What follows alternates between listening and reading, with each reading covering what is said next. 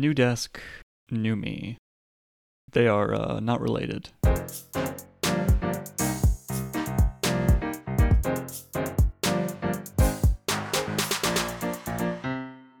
Hey, Zach. Hey, Certus. So, September is nearly upon us now. The time is practically September, if you take a look at that calendar. And you see that we're halfway through the month, which is basically the end of the month, which is basically the next month. That's not okay. So it's September. Do you know what you're going to do now that it's September? How are you going to handle it being September? Well, school's going to come around, and I plan to take way more classes than I have in the past. Really? Because here's the plan. The plan is to start off with the maximum credit load. Okay. Which for Madison is 18 credits, and that's 6 classes. Right. All 3 credits. And if I decide that I can handle it, then I will try again next semester. And if I do that, I can graduate in 3 years. And because I was budgeting for 4 years, it won't be a big deal if I can't handle it. Right. Yeah. But if I can, it would just be a fortuitous. Yeah. But if I can do it, I'm going to. So I'm going to try and see what happens. It's always hard to know though, because you don't really know how. I feel like you don't really know if you can handle a class until after the first midterm. Yeah. Which is after the drop deadline, usually. Yeah, but like you can get a pretty good idea by the second week, I'd say. Yeah. Do you have any of them that you're particularly excited about? No. All right. There's a crypto class, which is cool, and I love crypto, but I've heard it's like Caesar ciphers. Yep. So while I think it'll be fun because I like the subject, it's likely things I already know, but who cares, right? Then it's basically like not taking a class. Yeah. And so it's like you're just taking 15 credits. We'll see. Because I might know this stuff, but need to do work for it anyway, and that'll take time. And time is time, and time is time, and I need to budget it. Time is time. How are you gonna handle this school year? I feel like my last semester went relatively well.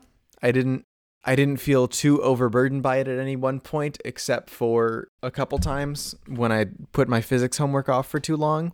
But the good news is, this semester I don't have any physics homework to do. Ooh.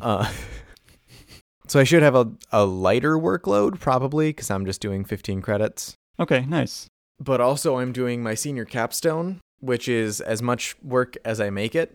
And I set my own deadlines. So that is going to be interesting and hard and a workflow challenge. Because as of late, I just kind of like have had whole swaths of days where I haven't looked at my Todoist at all. So I need to start making that part of like a routine, perhaps, and not just trust myself to look at it, because that's not working. But routines are very hard for me to set up in the summer because the nature of my job is that there is no routine. So maybe routines will work better once I get into the swing of the semester. And with the routine will come the ability to do things with my own deadlines. I've been trying to take a couple tasks and make them like actual today tasks because my today list is too large, and so instead of cleaning up my today list, I've just been abandoning my today list and making today tasks on paper. Yeah, actual today. There's right. Today, and then there's today actual and today actual final. Today actual. Today really, actual final too. Really, actually, this is what I expect myself to do today. Paper is good for that kind of thing because it is not as twistable. Once you write it down, like it's not hard to make a new list of things you'd rather do, but I think it is more of a commitment to write it down on paper. Yeah. So that's been going pretty well. I've just been using a field notes notebook to keep track of that stuff over the summer, and Nice. it's worked more than it hasn't worked. Okay. And the places where it fails are mostly that I don't have a routine of any sort. So I don't have a time when I sit down and think like, okay, what am I going to do now? I just kind of like get up and... So instead of doing the things on your list, what are Right. you doing? Right. Yep. Okay, yeah. No, I get that. Summer is hard. And sometimes I'll just like make food, and making food, like I'll pick out a recipe and the recipe will say it's 2 hours, but it's not 2 hours. And so that'll be a whole day or a whole evening or whatever. So I don't know. I feel like my experience this summer can't very neatly map onto my expected experience of the semester. Yeah. I think that schedule is important for maybe not. I think I said that wrong. It's not so much that the schedule is important for us to get things done, but it is important for us to get things done consistently. Mm-hmm. Because, like, I think if I said, Zach, get this stuff done by the end of the summer, you would find a way to do that at your own Right. pace, but it might be in spurts. Yep. I also am having a hard time with things that need doing but don't have a deadline. Like, that's what most of my Today View is, and that's why I don't really feel like doing it. Is because if I want to play Stardew Valley or whatever, and I don't want to do all 15 of the things that are sitting there on my to-do list, that are like, clean up your to-do list. That's one of them. Or like take the stuff in the other room to Goodwill. Because I've been meaning to do that, but all of the times that I'm like, yes, I'm going to go take the stuff to Goodwill, it's 9 p.m. and Goodwill is not open. Yeah. I did that one. I did the research for this podcast. But yeah, there's a lot of them that don't have a due date, and so then that's harder to think about getting done. And so the idea is then by putting it in the paper list, it makes that the due date. But what if then I don't do it in the paper list? I don't know what then. Someone's going to stomp on your stamp collection. That's what it's got to be. Would I have to pay someone to stomp on my stamp collection? It depends on how generous your friends are. Are you planning to have a semesterly theme? Yes. I don't know what it is yet, All right. but there is certainly a plan for a semesterly theme. I guess I should plan for one too. Yeah, and right now there's a plan to come up with a semesterly theme. Mm-hmm. And that's how abstracted away from it I am. Right. Yeah. Okay. On my list is to schedule a time in which I figure out what my semesterly theme is. I guess I'll have to do that too. Because I don't even remember what last semester was like. It was improv, right? Yeah. Well, you'll have to go back into the Worrying Bugs archives to figure out our review of the semester. And a semester wrap up. Yeah. I guess I will. It's like See, a journal. We record these conversations for a reason. So one theme that I could have potentially is to only do things that are economically sound. I don't think I'm going to have that theme, but that is a potential theme I could have. I could like only do things. Doesn't really roll off the tongue like we like our themes too. Theme is the semester of economics. I Where think, yeah. I game out everything and see what the yield is going to be. Because if you're not producing a yield, then you're not doing it right. Yeah, just start putting numbers on your happiness and go from there. Well, I don't know. Is happiness a yield? You're right. You should measure it by your gross domestic product. Right. That's how you should measure your happiness and how much money you have. Everyone knows the two translate directly. But anyway, if I was doing purely economics-based analysis of my life, and I was in charge of federal highway funding, I probably would change a way that the highways were federally funded. Yeah, how so? So this is based on some research that I accidentally closed the link to, so give me a second to pull that up. That basically says that a lot of people imagine that highways are like fully funded by taxes on cars and gas taxes and things like that. Mhm. Or that like it was just set up a long time ago whenever they made the highways happen, and then like they've just kind of been maintaining them and stuff. But it turns out that less than half of the money that is spent on highways comes from gas taxes. Wow. I read one book of economics in my life. I've read one book on economics. It was Naked Economics by some author whose name I don't remember. And there's like 4 facts from that I remember. And one of them is that it's a lot easier for everyone to be taxed to support a minority. For example, farmers. Everyone can be taxed to give a little bit of extra bonuses to farmers. And that's like easier to have happen than to have the minority taxed to give the money to everyone. Okay. That was an introductory economics book, so it probably does not contain all of the ins and outs of everything. Sure. But as a person who is currently paying taxes and not using the roads, especially not the highways, I would much rather that highways were supported by the people who used them. Okay. You said around 50% or less than 50%? Drivers currently pay less than half of the total cost of roads, is the exact quote from this news release. What do they mean by drivers? People who drive.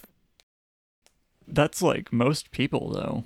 It exposes the widening gap between how Americans think we pay for transportation through gas taxes and other fees and how we actually do, which is a lot of federal transportation spending, which way outpaces federal spending in pedestrian or bike facilities, in public transit, anything like that. Right. So what would be an acceptable number for you?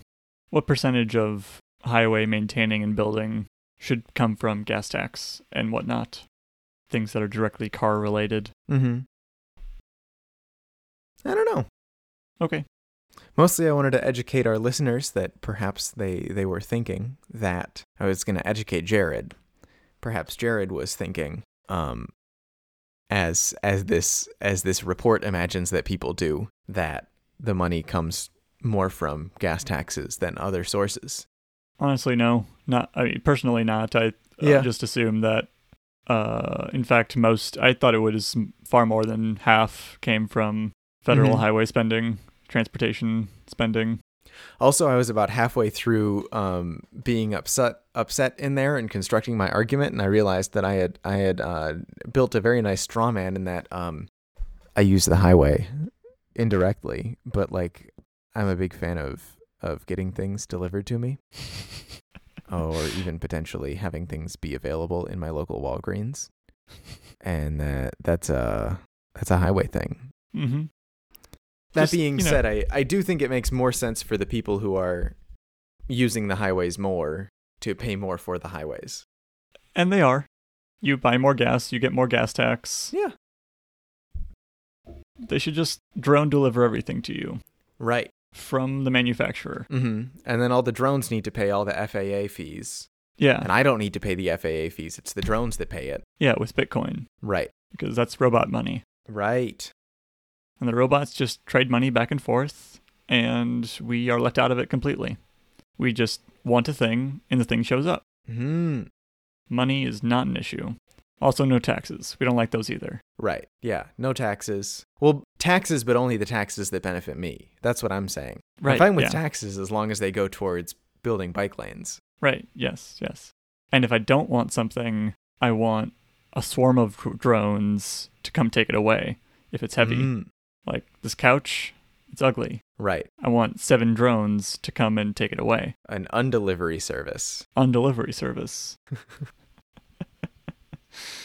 They never tell you what happens after you try to return a Casper mattress, because once it inflates, it's inflated. Right. It comes in a surprisingly small box, but it's very hard to move after that. So I've heard. So, Casper invests in a bunch of drones. They fly in through your window. They squeeze all the air out with their vacuum, and then they take it away. Huh. That's my pitch for Casper. I want 10%. You could get like a really big sous vide setup. Ooh. They just take the tubes. They just hook up the tubes and Right, for the vacuum bag. uh-huh. And then you vacuum bag your whole Casper. Mhm. Smaller and smaller and smaller and smaller. That's a great idea. And then they bring in one of those the hydraulic piston guys from the hydraulic piston YouTube channels. And Okay. they compress your mattress even smaller with their hydraulic Ooh, it's piston. like entertainment too. Yeah. That we'll start paying to return things. Ooh, you know those the robot dogs from DARPA? Right. Yeah, those. They can open doors, so they'll just come up to your apartment, open the Okay. door, let themselves in, growl at people who try to stop them from taking your mattress away. Mm-hmm. Yeah, I mean, reasonably, they need to be able to defend the mattress. Right. Yeah, 'Cause what if that's- someone tries to take it? Mm-hmm. That's somebody's property. Now it's Casper's property again. So we need to arm the dogs. We need to arm the robot dogs so that they can defend the Exactly. mattress after they vacuumed up the Casper. What kind of weapon do you need for that? Is that going to be like a stun thing, pepper spray, actual firearm? I guess in a way, I have never interacted with a Casper mattress, but the way that I imagine it happens is like in a cartoon, where if you like fold it up and then it just kind of floops out. And so I'm going to continue imagining that that's what happens and that we don't Okay. actually need to arm the dogs because we can just give them the Casper mattress. And then if they encounter a problematic situation, they can just deploy the mattress, knocking whoever is trying to attack them prone. Perfect. It's like an airbag.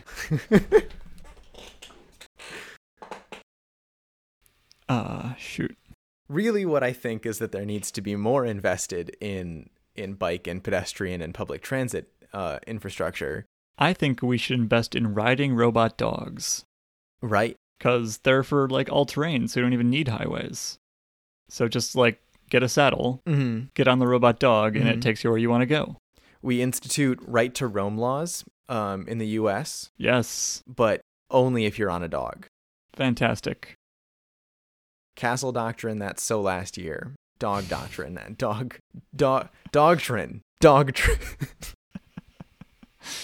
I'm just imagining like a situation in which you enter into someone's backyard, they tell you to get off because you're trespassing, and then you just hop onto the dog, and now you're not trespassing.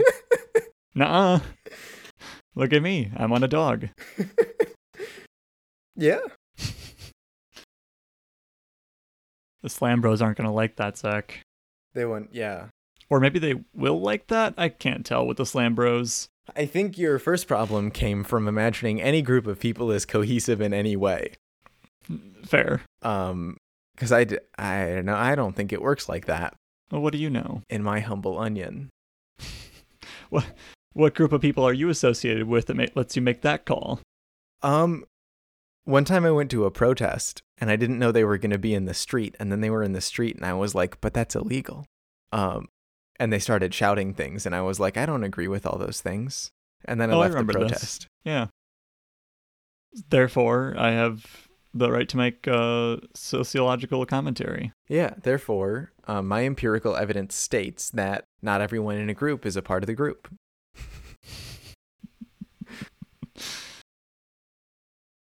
Are we following up future fictions or? Yes, we are. Okay. Um, So in our robot dog future, okay.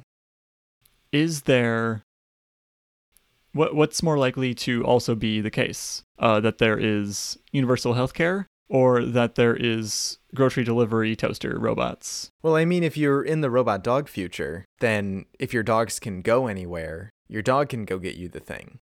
So you've already got grocery delivery robots. They're just dogs instead of toasters. Oh, that's a good idea. Seems like some wasted space unless you got, maybe you have lots of groceries though. Yep. I mean, All how right. much of those dog parts are really all that important?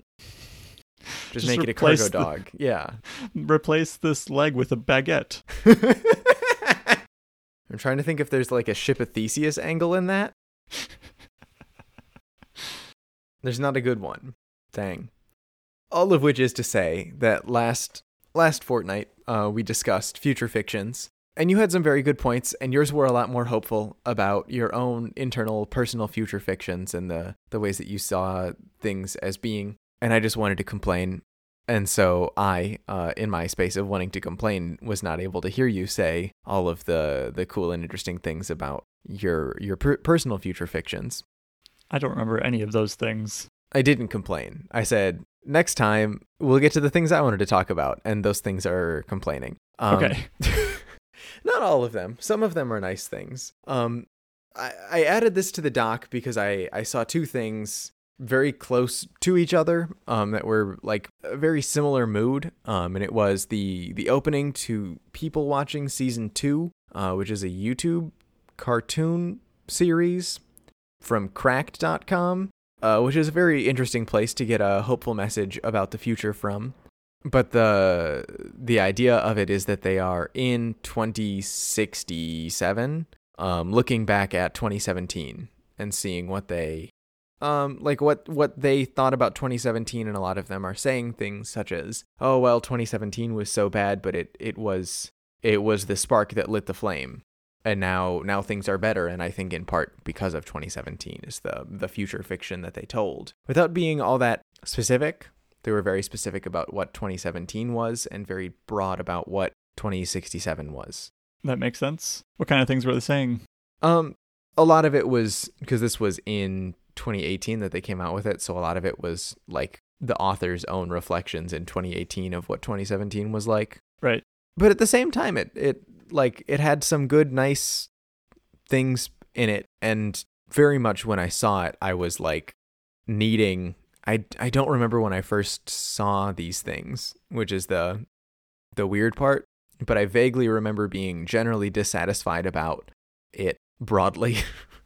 And so the idea that dissatisfaction was valid and that it could spur me to something better was very nice and very hopeful, and something that I definitely like attached onto and continued to think about, because one of the things that they talk about in that People Watching Season 2 video is that you need to imagine a better future in order to create one, which is basically the reverse of the thing that I've been mulling over for a while now, about building a better future by knowing what one looks like. How is it the reverse of that? Sounds very similar. Yeah, it's like you take the order of the things and you flip them. With the same meaning, though. Correct. Okay, yeah. It's the causality of it is reversed. No, not even. It's just the sentence structure. The sentence structure is different, but it's the same idea. Okay, cool. All right. Let's get to the complaining. There's another one that I saw at about the same time that was a message from the future with AOC, and this was April 2019, so that must have been when I saw both of them. And it's Alexandria Ocasio-Cortez sending a letter to her past self from the future. I said they were very similar ideas. And it's mostly about, like, if the Green New Deal happened, what would the future look like? And what would they think from the future about now? Which is interesting that even in the stories we tell about the future, they're very now oriented. They're very much like, I'm in the future, but I think that the 20 teens were like a dumb time. Right. Which is fair, because I am in the 20 teens thinking that like the 1950s and 60s were a dumb time for some reasons and a good time for others. And that's the angle that they continue to take with this. And that one's more focused on the Green New Deal. And then we get to something that Max Temkin turned me onto, which was this Medium post, Survival of the Richest. Just to be clear, your good friend Max Temkin told you about this article? Yeah. Good friend and Jared, Max Temkin, friend of the pod, I think we could say. And it's about this person who I think is a professor of some sort, and generally talks about the future of technology, and he gets invited to a conference for rich people, basically, so he can talk about what technology will look like in the future, because that's his whole deal. And it is a very good read, and I would recommend reading it all the way through. But the gist of it is that it's just a couple of very rich people trying to imagine what the future will look like by talking to this guy about the future of technology, but not in any way that's like, how can we make life better? How can we make more money? Not even how can we make more money. It's how can we keep our 5 lives roughly the same when the apocalypse happens, as it inevitably will because we're killing everything. Oh no. 5 of some of the richest people on the planet feeling totally at the whim of the apocalypse, of the economic collapse, or the climate change event that will trigger. And like, well, so I'm going to need a bunker, obviously. I've already completed my bunker because I'm going to need a bunker. But then I'm going to have a lot of food in my bunker, and people are going to want that food. So how do I keep people from getting the food in my bunker? I probably need guards. But how do I get the guards to defend my bunker if I don't have any money? Or I do have money. I have a lot of money, but money doesn't mean anything in the future when the apocalypse happens. So how do I get the guards? Should I put shock collars? Should I put shock collars on my guards so that the guards don't eat my food unless I tell them to eat my food? Or what if instead I don't remember what the other one was. Let me see. What if I hold all the food hostage? And so the guards defend the outside and then I defend the food. But then how do I keep the guards from rising up against me? I'm pretty sure it was Erectifs where they were talking about systems of government and how they have evolved to make more people happy. Like, back in the day, it was just about, like, you got to rule, you got to be in charge if you could beat everyone else in fighting, in war. Right. Which mostly made everyone sad. The people who got conquered and the people doing the conquering were all pretty much just sad. Mm-hmm. And slowly we developed better and better systems of government until what we have now, which, like, obviously isn't perfect, but is much better than just going around trying to conquer everyone and having, like, 3 people be happy. Right. So I suppose what I'm getting at is that in the apocalypse, as it seems to have been described as some just, like, arbitrary event that triggers a massive lack of resources in general, that's kind of what's going to happen. Like, somebody's going to be in charge, but it's mostly going to be just conquering, and everyone's going to be sad. Right. And to the billionaires trying to learn how to keep their positions of power, I recommend CGP Gray's Rules for Rulers. Yeah. So, were there any more takeaways from that article? Or was it just look how awful rich people are? Because I agree. That there's other billionaires who want to go off to Mars, and that's how they get out. And, like, what a terrible plan. Oh my god. These are... There's not enough resources here. Let's go to Mars. Yeah. Idiots. Probably let's go to Mars with slaves. Because I have never known a day of work in my life, and so I could not maintain a biosphere. So anyway, this guy started talking. He was like, oh yeah, I don't know, probably like Bitcoin is better than Ethereum, and probably like, yeah, actually Google is trying to put Ray Kurzweil into the cloud, or what, I don't know what all the things were. And then he was like, maybe instead of shock collars, you could just treat people nicely now and think about how to make people happier now. And then you don't have the apocalypse. And they were like, you're funny. Oh god. And so I think in a way, if we like collectively imagine that as the future, or the even apocalypse? The apocalypse and yeah. Okay. If we imagine the apocalypse as the future. Right. And we become doomsday preppers, and we have our bunkers, and we're waiting out the apocalypse. No, we're waiting for the apocalypse. That we stop focusing on the things that keep the apocalypse at bay, and then we've got the apocalypse. In the same way that having a plan for what 2067 could look like if it was good allows us to point our... Oh, I see what you mean. Yes, that's a very good point. And so if the people in power are the ones with the very sad, very scary future fictions, it doesn't matter what my future fiction is. And no matter how hopeful that is, the sad, scary future fiction is the one that we end up pointing towards, intentionally or not. Maybe. That's one way you could think about it. Weirdly enough, Zach, to do the most good, it would be best for you to have the most resources. That's a very alluring way of thinking.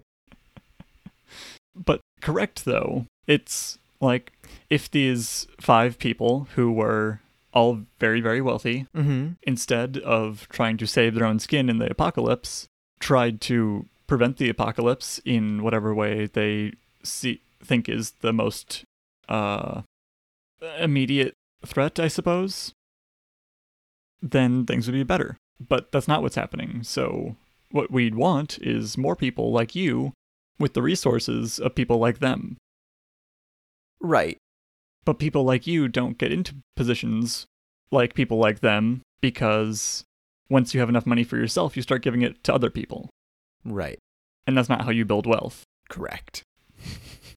I'm not saying what you're doing is wrong, but I am saying this is the reason that this type of person is wealthy. I'm also not even 100% convinced that the best way to do good is to amass wealth. No. For an individual. That I was being a bit facetious. Okay. In fact, no, obviously not. Individuals can't be trusted? Oh gosh, no, but not what I was going to say. Yeah, no, my point was that you can't get into a position of extreme wealth without being greedy and selfish. Right. And I do mean extreme wealth. I have one other thought on the idea of future fictions, which is that I've, been thinking about it more now as we've actually been talking about it. And I did have a particular future fiction, a lot of them, when I was growing up, but one in particular was verbatim about a kid with a technology background fighting the DHS for unconstitutionally holding people, and that's got some parallels, let me tell you. And I'm also not doing that. Little Brother by Cory Doctorow was about a kid in San Francisco with access to more resources than I had, for sure. Yeah. Fighting back against a tyrannical government. And a government that was okay in a lot of ways and would have been okay to him probably. But just because he was fighting back was not. And that, I don't know where that thought is going. But most of it is to say that I'm not doing that. I'm not doing what the main character of that book did. Why not? I have college to do, dude. Okay. Would you be actively rebelling against a tyrannical government if you were not in college? Well, no, then I'd have a job to do, probably. Right. I'm not being critical of this stance that you are not in a particularly rebellious mood, because neither am I. I don't want to, actively, I don't know, I didn't read the book. It's a good book. I would recommend it. It's literally free. Why are you doing college instead of rebelling? Starting a revolution? Mm-hmm. Partially. I don't know where the revolution would start. Also, your partially. Bedroom, your garage, just like Amazon. I am aware that it's a fiction. And so, even if I could do all of the things that he could do in that book, the fiction has to meet the real world at some point. Right in your bedroom. Mm-hmm. I don't know. What about it is unrealistic? My intuition is to say that the unrealistic part is the speed with which he was able to get people behind him and the amount of people that coalesced. Okay. Really wish I could cite some evidence from the book that I haven't read.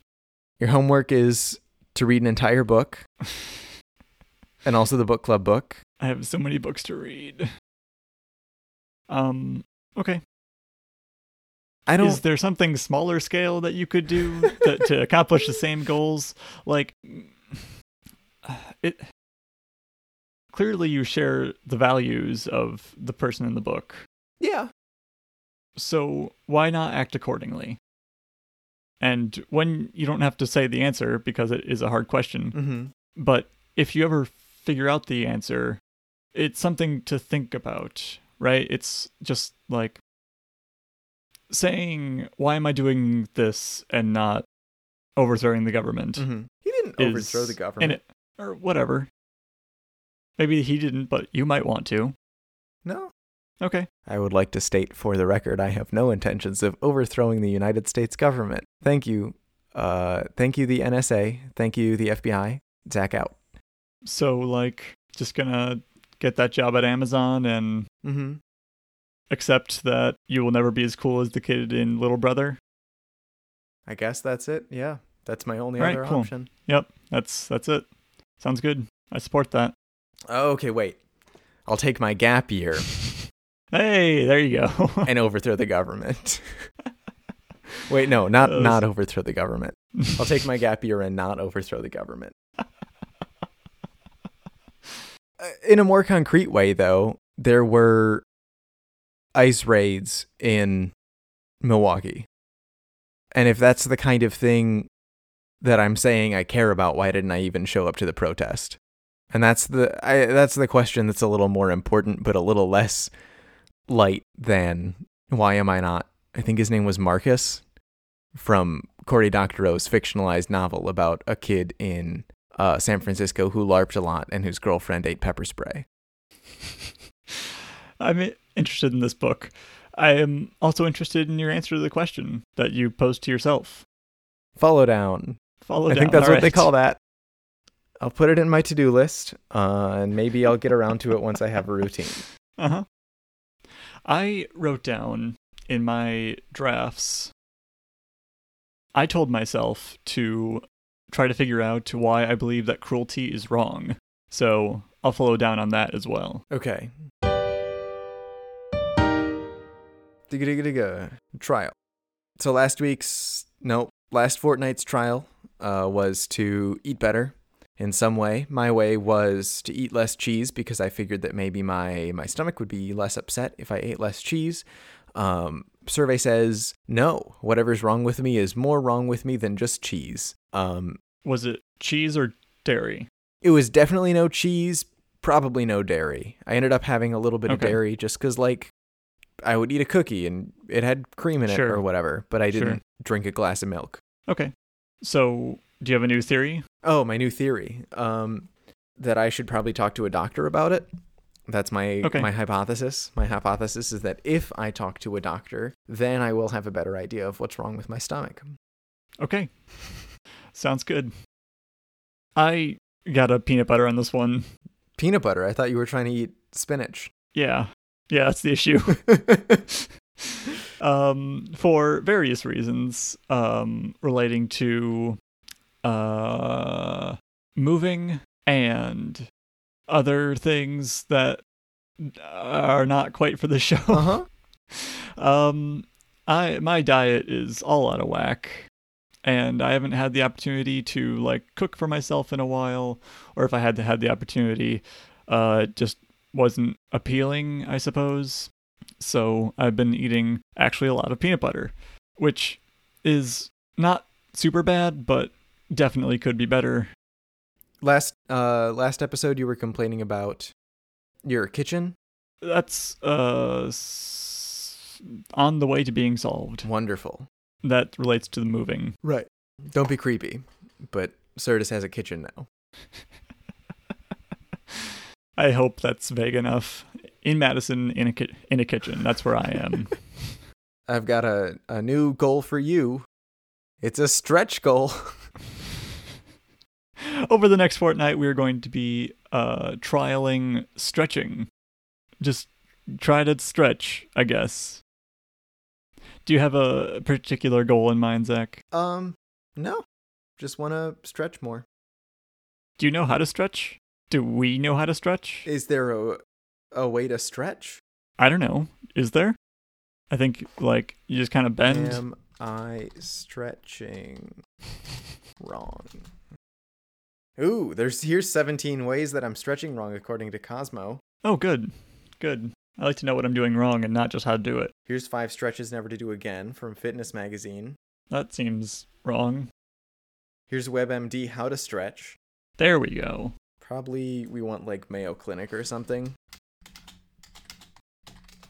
Medicalized society, man. What? We've medicalized society. Can't even stretch without something being wrong. Man. Spend more than 60 seconds on one area stretching and you'll move slower in sports and lift less at the gym. Good, I don't like those things anyway. Stretching when you wake up is bad. Alright, there's probably a good way to stretch. I'll see if I can find some information on how to do it from someone that isn't Cosmopolitan magazine. Cool. Jared, if you know how to stretch, please send us an email at trials@superawesomecorp.com. If you have any other trials you would like us to trial out, you can also send that to us at the same address. Or if you want to tell me your future fictions, you can reach me on Twitter. I'm at... And now, a PSA from the Worrying Bugs. This is not a complete list of side effects and others may occur. Call your doctor for medical advice about side effects. This has been a PSA from the Worrying Bugs. So, listener, as you probably recall, we were reading up to the beginning of part 6. Yes. Some fun, some tense, some good.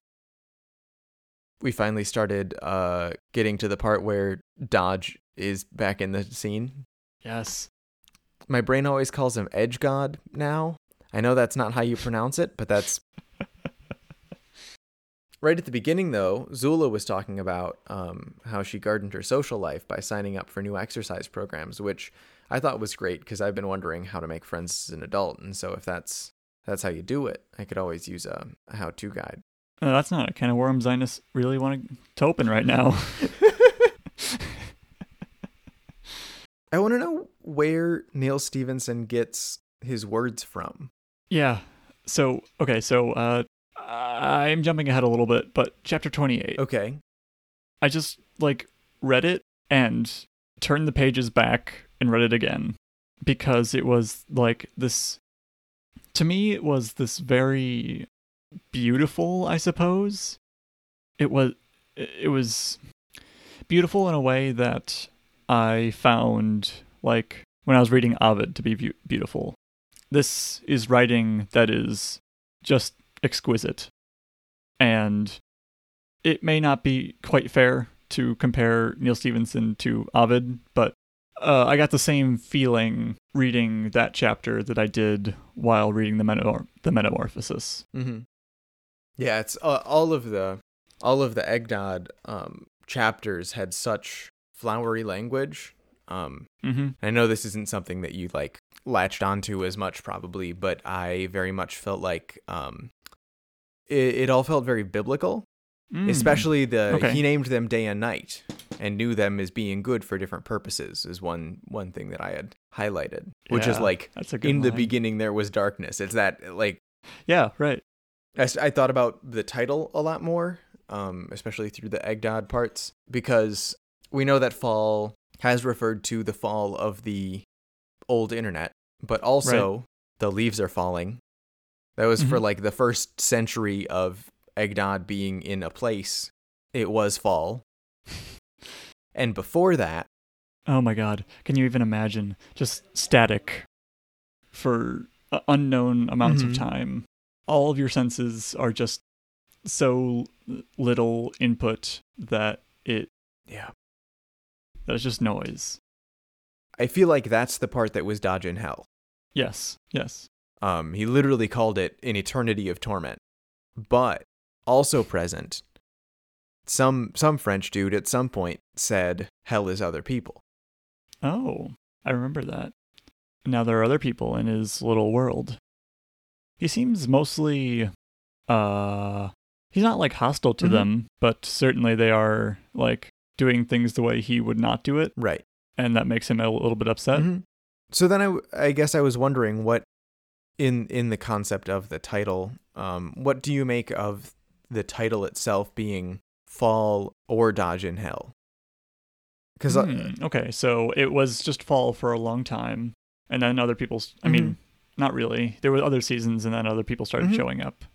So it sounds unintentional, but it might be that he's trying to indicate that it can either be fall all the time or Dodges in Hell. Okay, yeah, maybe. I don't think that's right though, because there were seasons before people started showing up. But I I think the format of like title or whatever longer title is much more like, it's, like My Summer or How I Learned to Stop Holding On to My Past or whatever the longer title is much more like, if I could give this 2 titles, these would be the 2 titles. And these would be the 2 things. These are 2 titles describing the same thing. Right. So are you saying that the fall of the old internet caused Dodge to be in hell? Yeah, it seems like, just based on the title, that you can't have one without the other. Gotcha. Fall without the Dodge in hell, which I think is very interesting. I'm casually annoyed at the fact that they can't tell how the brains are communicating, but they are. Yeah, I don't like that either. Something about encryption in The blockchain. origin properties,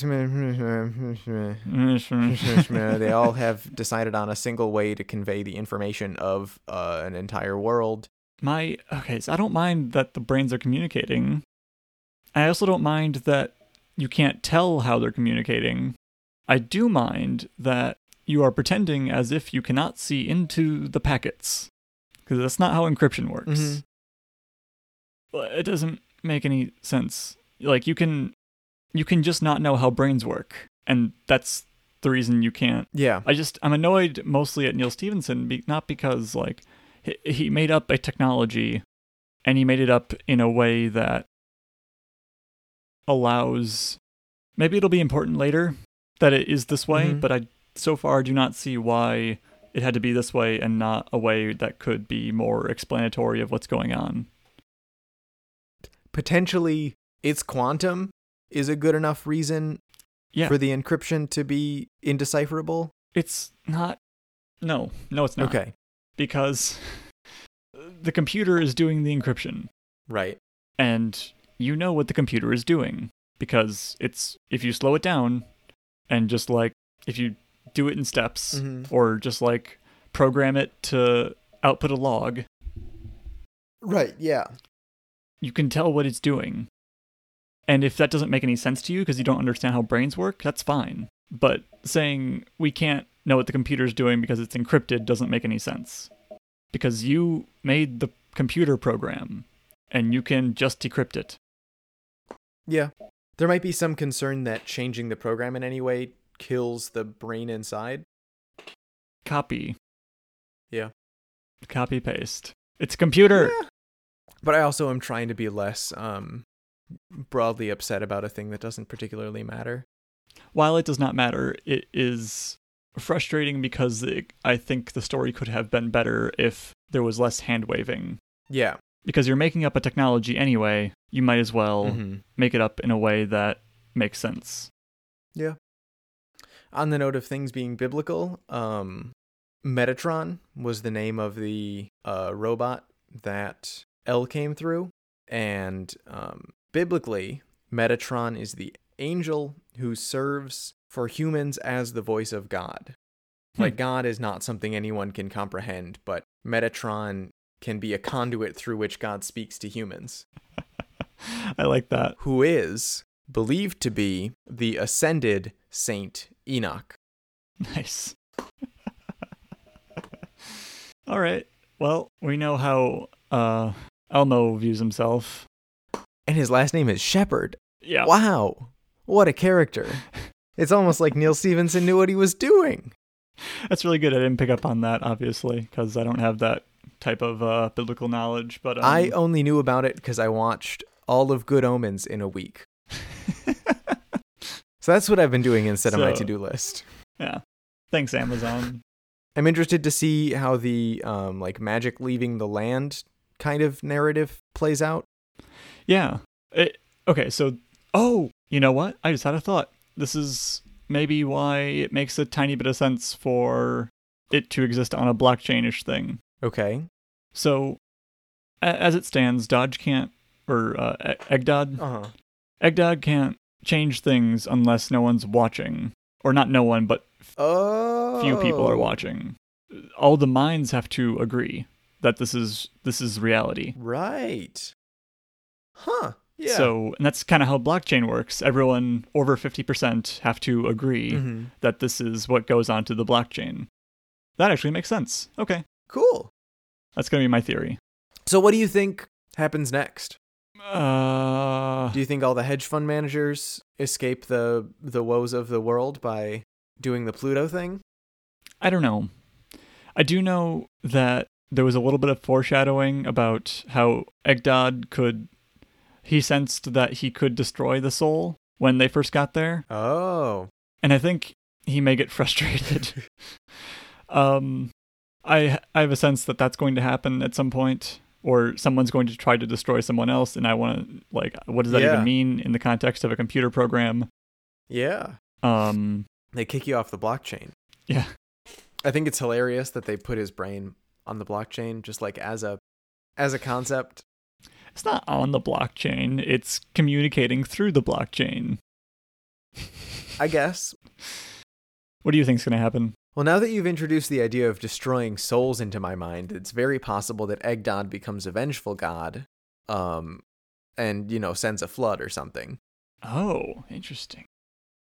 Depending on how closely it follows some sort of biblical... Oh. Okay.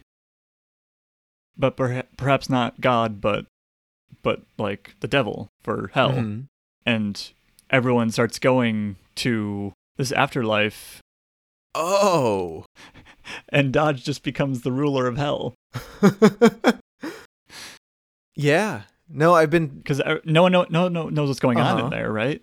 It's just a map. Well, I want to keep living after I die. Right. So everyone just goes onto this blockchain in which I think Egdod is likely to figure out how to change things on a whim, like he did when there was no one there. I also think that Pluto's going to have a part in it. I don't know exactly how that's going to work out. Pluto's character is just so fun. Yes. It's just so they're like, that doesn't look like the Isle of Man. And he's like, it's literally impossible. And they're like, cool how you can just look at this one map made of glowing lights. All right. Well, what are we reading to next, Zach? That's a good question. It goes from book 1 to book 2. That's one thing to note.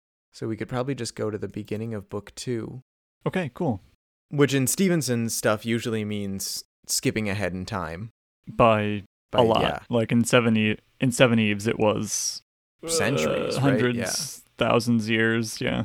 I think it was interesting that they set up in the very beginning that a lot of people think that memories are tied to space. And he was saying that the one space that he knew very well was his hometown in Iowa. And then as they went through further, that was the place that he replicated when he made a town.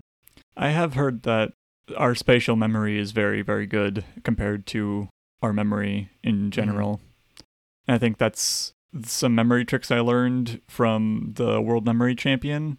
Your close friend? I think he him.